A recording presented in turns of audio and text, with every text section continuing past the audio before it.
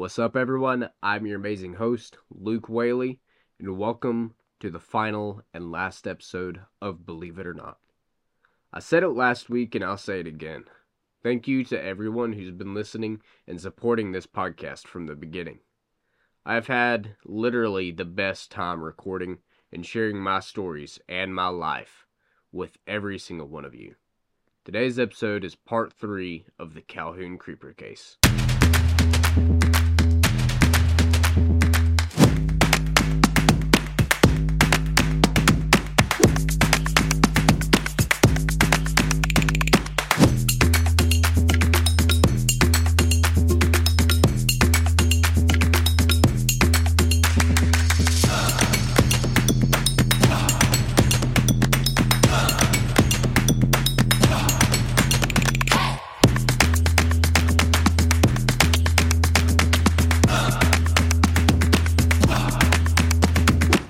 So today we'll be going over part 3 of the Calhoun Creeper case. Last week we did part 2 and the week before part 1. But if you have not listened to either one of those, I would advise you to go and listen to both of those episodes. Because without listening to those, and you listen to this one, you'll be sincerely confused. So please, please, please go listen to the first 2 episodes. So here we go. Let's get into it. As soon as the CCPD excavated May's body, she was sent off to the coroners. Even though they figured it was May without her head, she wasn't officially identified until after her autopsy. Austin hoped they'd find something, hopefully not a dead body, but something that would link them to the killer. Churches around town fed the families of the victims, and their funerals took place just a few days later. The only thing found on the 3 girls were the CC necklace. The Calhoun Creeper was officially a serial killer, his victims being Amanda Wright, Amy Little, Rachel Edwards, Lily Hatfield, and May Whaley. 5 girls in a matter of 2 weeks, and the Calhoun Creeper was still out there on the loose. Austin knew the killer ordered 20 necklaces from the jeweler. They found 13 in the hotel, and 1 was on each victim. He only had 18 in his possession and evidence, but no one knew where the other 2 were. Were they on other girls' dead bodies? Austin and the rest of Calhoun hoped not. But in the meantime, the Calhoun City Police Department continued to investigate the areas where the 3 bodies were found. Nothing was found but a few shoe prints, but they were hard to identify due to the wet ground from the rain the night the bodies were found. When word got out about there being a serial killer, another mom came forward about her missing child. African-American 16-year-old Erica Davis was claimed to have been missing since April the 13th, just a day ago. Erica's mother, Yvette, came into the Calhoun City Police Department on April 14th and explained that she had dropped her daughter off at the library around 5 p.m. Yvette was scared that this Calhoun Creeper guy had killed her daughter. Detective Moore knew that Erica didn't fit the Calhoun Creeper's M.O. All of his other victims were young, white girls between the age of 9 and 13. Erica was black and was much older than the other girls. Austin couldn't ponder the possibility that another girl could have been murdered by the Calhoun Creeper, but he also didn't think that Erica could have been one of his victims.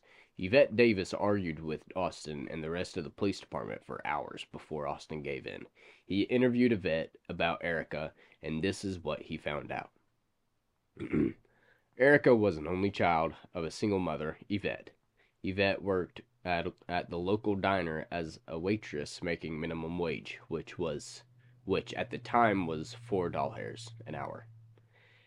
Yvette explains to Austin that her father died when Erica was young, and Yvette had dated other men since then. Yvette and her daughter were close. They talked about boys all the time. Erica even had a boyfriend when she went missing. Yvette told Austin Percy Cooper was her boyfriend. Percy was 18 and attended the same school as I did, actually. We were both pretty good friends. He hung out with me, Brandon, and the other guys. Although Percy wasn't one that was at the ice cream shop that night. But never once had I known that he was dating Erica Davis, a 15-year-old geek. You see, I remember Erica pretty well. I had a class with her. It was math. Erica was really smart. I'd even admit that she was smarter than I was at the time. Percy, on the other hand, was a grade behind me. Dumb is kinda a rude way to put it, but I hated the guy during my senior year, so yeah, he was dumb. Sorry, guys. I could go on and on about the terrible things he did to me in 92. Yvette tells Austin that the last time she saw Erica was before she dropped her off at the library. Austin tried looking for any and every evidence that linked her disappearance to the Calhoun Creeper, but everything he found was a dead end. Nothing connected her to the Calhoun Creeper. At this point, he gave up believing that Erica was killed or even kidnapped by the serial killer. The library had no surveillance system that could catch Erica leaving the library, and the library was so deserted at the time of her disappearance that there were no witnesses of her even leaving the library. It was as if she was hiding in the library from her mother to this day. It wasn't until the next day when the Calhoun City Police Department received a call from Gordon Hospital claiming Erica Davis was just admitted and was in surgery. When Austin, Yvette, and Percy arrived at the hospital, they had to wait for at least an hour, which felt like all day, to see Erica. As soon as she was admitted to a room, Yvette went to visit her daughter. Erica had been severely beaten. She had bruises all over her arms and legs. She suffered from a concussion, and it looked as if someone had tried to strangle her. The surgeon told Yvette and Austin that she had been shot, and that's why she was in surgery. It wasn't but an hour later when Erica came out of surgery. She was shot in the right arm by luck. She was shot in the right arm, and by luck, she survived. It was thanks to her that the Calhoun Creeper would be caught. When Erica finally woke, Austin and her mother, Yvette, went into the room. She explains that on the way back from the library, she was picked up by Percy's friend, Brandon Edwards. Austin tells that as soon as she said the name, his heart sunk. He knew exactly what she was about to say. Erica tells that instead of taking her home, Brandon took her out into the country and kept her in a cabin. Erica has a hard time confessing to Austin and her mother about cheating on Percy with Brandon. This is why she willingly got into the vehicle and let him take her to the cabin. When Erica tried leaving the next day, Brandon wouldn't let her, and they broke out into an argument. This argument soon led Brandon to become violent with Erica, causing her to panic. Erica tells Austin that as soon as she got the upper hand, she ran, but before she was able to reach the vehicle, she felt the gunshot. The only thing that bothered Austin about Brandon being the Calhoun Creeper was the fact that Rachel Edwards was Brandon's cousin. Austin couldn't wrap his head around it. Austin immediately called for backup to meet him at Brandon's estate. Within the next 30 minutes, Austin and his backup arrived at the Edwards estate. Upon arrival, Austin notices the front door was open. The home sounded quiet. Austin tells 11 Alive that the quiet seemed odd. Austin and the CCPD go into the home, only to find Ashley Edwards dead in the kitchen floor. She was stabbed several times in the chest and lied on her back beside the fridge. Puddles of blood were underneath her body, and a trail of blood from shoe prints led through the house toward the back of the home. Austin followed the trail, hoping that Brandon was still in the home, but he followed the trail to the back door, where the trail came to an abrupt stop. Brandon's size 9 shoes sat on the back porch, and the sliding door was wide open with blood covering the white door handle. Ashley had been killed within the past hour, the investigators guessed. The blood was still fresh, and Austin knew Brandon couldn't have gotten far. That was until the Edwards neighbor told Austin that Ashley's vehicle was missing. The neighbor, Ann Judd, told that she watched Brandon walk into the home around 9:40 a.m. and left in Ashley's off-white Ford Pinto within the next 40 minutes. CCPD pulled the license plate number from Ashley's records, and put an APB on Brandon and the vehicle. Austin hoped someone would see him in the vehicle and call it in. As soon as the APB was put out on Brandon, aka the Calhoun Creeper, the Whaleys, the rest of the Edwards, and the Hatfields locked their doors. They were scared that Brandon would come for them. Nobody in town believed that Brandon was the killer, but I remember it like it was yesterday. The moment my father, Jim, and I saw Brandon's face on the TV, we were both shocked. I had no idea, and he was one of my best friends. I assumed the CCPD and Austin would come back to me and ask me questions, but they never did. I guess they had other stuff to deal with, like finding Brandon. When my dad saw Brandon's face on the news on the TV, his exact words were, "I always had a weird feeling about that kid." Word for word. B was put out when a 911 call came in from West Gordon County. The responding dispatcher heard cries and screams from a girl on the line. The dispatcher calms the girl down enough to get her to talk. Nora Monroe, the girl, tells that the man on the TV broke into her house and killed her younger sister, Grace, and injured her. The dispatcher immediately sent the police and paramedics out to the house. As soon as Austin walked into the home, he noticed the home was trashed. This wasn't normal for the Calhoun Creeper. This wasn't his normal MO. Austin knew he was more dangerous now that he was on the run and trying to get away from the cops. Brandon wouldn't stop until he got away or was arrested for good. After questioning the survivor of the attack, Austin received a call from Detective Hamill of the FBI. Hamill told Austin that him and other agents from within the FBI were on the way down to track down Brandon Edwards. Austin was scared this meant he was going to lose his job when the investigation was done and over with. They were closer than ever to catching the Calhoun Creeper, and Austin couldn't stop now. He couldn't have gone far within the 20 minutes after killing the girl in West Gordon. The case went cold again for a day until a 911 call told Austin where Brandon had last been. When the CCPD and the FBI arrived at the home in Lafayette, Georgia, it was again too late. A mother and daughter were killed in their rooms. The husband of the mother explained that when he came home the next morning, he found his daughter first. She was stabbed 7 times She was stabbed 7 times, and the knife was found in her body still. Her mother was strangled to death. When the autopsy was done on the 2 bodies, the mother was said to have died 9 hours ago, while the little girl had been killed around 6 hours ago. Why did Brandon keep her alive after killing her mother? What psycho does that? When forensics came back, Brandon's DNA had been found all over the home. In the master bath, in the shower, strands of his hair was found in the shower wall. His DNA was also found in the kitchen, on a fork, spoon, bowl, plate, and a cup. He had lived in the house after he killed the 2 females. This was the weirdest thing they have known the Calhoun Creeper to do. This showed that he was more of a creep than anything else in the entire case did. This was absolutely weird. The Ford Pinto was still parked in the driveway when the victim's husband came home and found the bodies. Wherever Brandon Edwards was, he was on foot, likely armed, and nobody had seen him leave the last victim's home. Another day had passed with no new information on Brandon's whereabouts or another 911 call.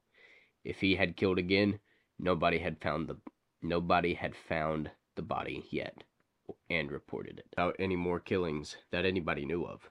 Those days turned into weeks, which turned into months. 5 years passed with no signs that Brandon Edwards was even alive. There was no killings that matched the same MO of the Calhoun Creeper. It was 1996 when a skeleton was pulled out of Weiss Lake in Cedar Bluff, Alabama. There was no DNA to test. The only thing forensics had to go by was dental records. As soon as the records came back, the Calhoun City Police Department was notified. Detective Austin Moore would finally get to close the Calhoun Creeper case. The skeleton in Weiss Lake was Brandon Edwards, a.k.a. the Calhoun Creeper. 7 years passed, and a total of 12 years had passed since the Calhoun Creeper murders took place. It was late 2003 in the town of Cleveland, Tennessee. Population 48,000. Cleveland was just a normal place to live, just like Calhoun, Georgia was 7 years prior. Cleveland was just an hour's drive away from Calhoun, and they were also about to get their own personal view of a creeper horror story. It was November 27th, the day after Thanksgiving, infamously known as Black Friday. It was 6 p.m. when Bobby and Christine Eller had just gotten home from their Black Friday shopping. Their 13-year-old twin daughters, Tracy and Tina, stayed home for the day and cleaned the house for their parents. As soon as Bobby walked into the home, he called out for his daughters to stay in the room so they could bring in the gifts and presents that they had just purchased at the several different stores they had been to. The girls never once answered back, but Bobby just thought they were hiding somewhere in the home so they wouldn't see their Christmas presents. After Bobby and Christine brought in the presents, Bobby told the girls they could come back out from hiding, but again, they didn't answer. Bobby immediately thought they were playing a prank and were going to try and jump out and scare them. The girls had just recently watched The Shining for the first time and had been obsessed with dressing up like the twin girls from the movie and walking around the home. It freaked Bobby out, but Christine thought it was cute and funny. She's weird, I know, 'cause those girls creep me out. I don't know anyone who would think they're cute. Bobby again yelled for the girls, but they didn't answer. Him and Christine listened close, hoping to hear them moving around somewhere in the home, but there was no sound of little feet running around the house. Where was his kids?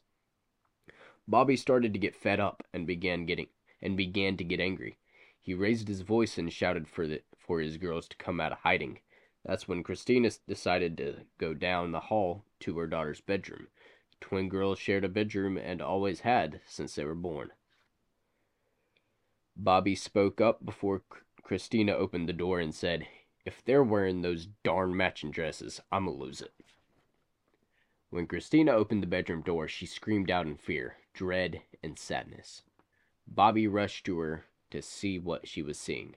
Tracy and Tina lied on their backs in their beds.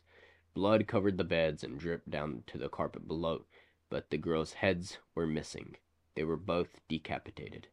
What had happened to their little girls, and who would do this to them? When the police showed up, they immediately began their investigation. The bodies were removed within the next hour, but before they were removed from the crime scene, the lead detective, Alex Sanders, noticed something on the girls' wrists. It was a bracelet with a gold-plated pendant. On the pendant, the letters CC were carved into it. When questioning Bobby and Christina about the girls, he mentioned the bracelets, but the parents claimed to have no idea what he was talking about. They'd never once seen the bracelets in their lives. When the information about the murders went public, the rest of the town began to talk. Rumors went around that this was a copycat of the Calhoun Creeper from Georgia. Other rumors talked about the rare possibility that Brandon Edwards was still alive and had killed the Eller twins. The similarities between the murders were outrageously too undeniably identical for the rumors not to go around. They were both 13 years old. They had been decapitated, and a piece of custom jewelry, which was marked with CC, was found on their body. For the next few weeks, Cleveland, Tennessee was on edge, hoping and praying that there wouldn't be another murder. Thankfully, their prayers were answered, but the Eller twins' murderer was still out there somewhere. Was it a copycat? Was it the real Brandon Edwards, who might not actually be dead? Or one of the more popular and crazy theories out there? Was it the demon of Brandon Edwards coming back to kill one last time? And would he kill again? If any of these theories are true, then why hasn't he killed in the past almost 20-some years? To this day, the Cleveland Police Department has not found any leads or evidence that could answer any of any of the thousands of questions and theories out there. Bobby and Christina Eller currently has a $20,000 award for any information that could lead to the arrest of Tracy and Tina's murderer. But I just gotta say, thank you all to everyone that's listened to the past 365 episodes of Believe It or Not. I've had the best time. I'm gonna stop recording, so I guess this is going in the episode. Blue Ridge Police Department, Luke Whaley, open up. We know you're in there. Sorry guys, I really have no idea what's going on out there. Luke Whaley. Hey, put your hands up. What's going on? Wait! Mr. Whaley, you're under arrest for the murder of May Whaley. You have the right to remain silent. Hey everyone, it's your host, Owen Sides, and welcome back to another episode of the Dreadverse Show. So today's episode is going to be a little shorter than most, because I just wanted to use this moment for a small update in the Calhoun Creeper case. See, most of you have probably heard of the case and may even know Luke Whaley, who is a fellow podcaster of mine. I've actually worked with him a few times, but if you've been listening to the Dreadverse Show for a while, you probably have heard the episode when I interviewed him.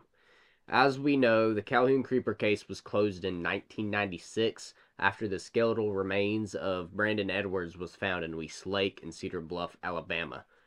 The case was quickly reopened for investigation this past year after DNA evidence from the necklace found on May's corpse was again ran through their databases.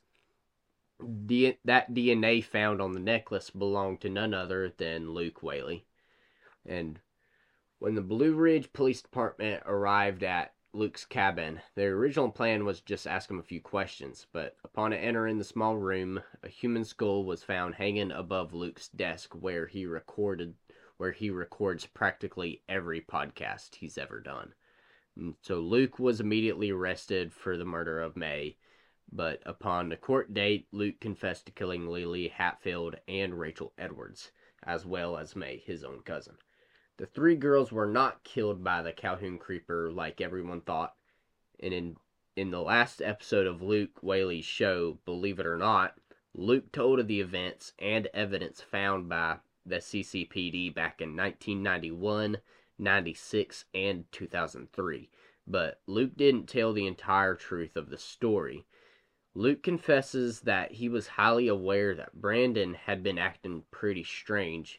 In fact, Luke tells FBI detectives that he remembers seeing Brandon with Amanda Wright after her mother had went to the police department about her disappearance. Luke says that he had access to the motel where Brandon hid the custom necklaces. He had taken 3 of them with the intention of giving May, Rachel, and Lily one for their upcoming birthdays, but things took a turn for the worse that night. Only 2 murders went unsaid for: the Eller twins, Tracy, and Tina. Just as Luke Whaley put it in the last episode, nobody knows who the killer is. When the news of Luke's arrest went public, I hoped that Luke was the twins' murderer, only for the parents' sake. They deserve to know the truth and to know who killed their children. Luke was questioned about the twins' murder, but he denied being involved. In fact, in 2003, during the fall, he was in the Fannin Regional Hospital emergency department due to a fatal car accident. So there's no way he could have been even connected to the girls' murders. Thoughts and prayers go out to the families of the victims and of Brandon Edwards and Luke Whaley, especially the Whaley family, who had no idea of Luke's involvement within the Calhoun Creeper case. So that's all I wanted to say about that, and I guess I will see y'all in the next episode of the Dreadverse Show. Bye, guys.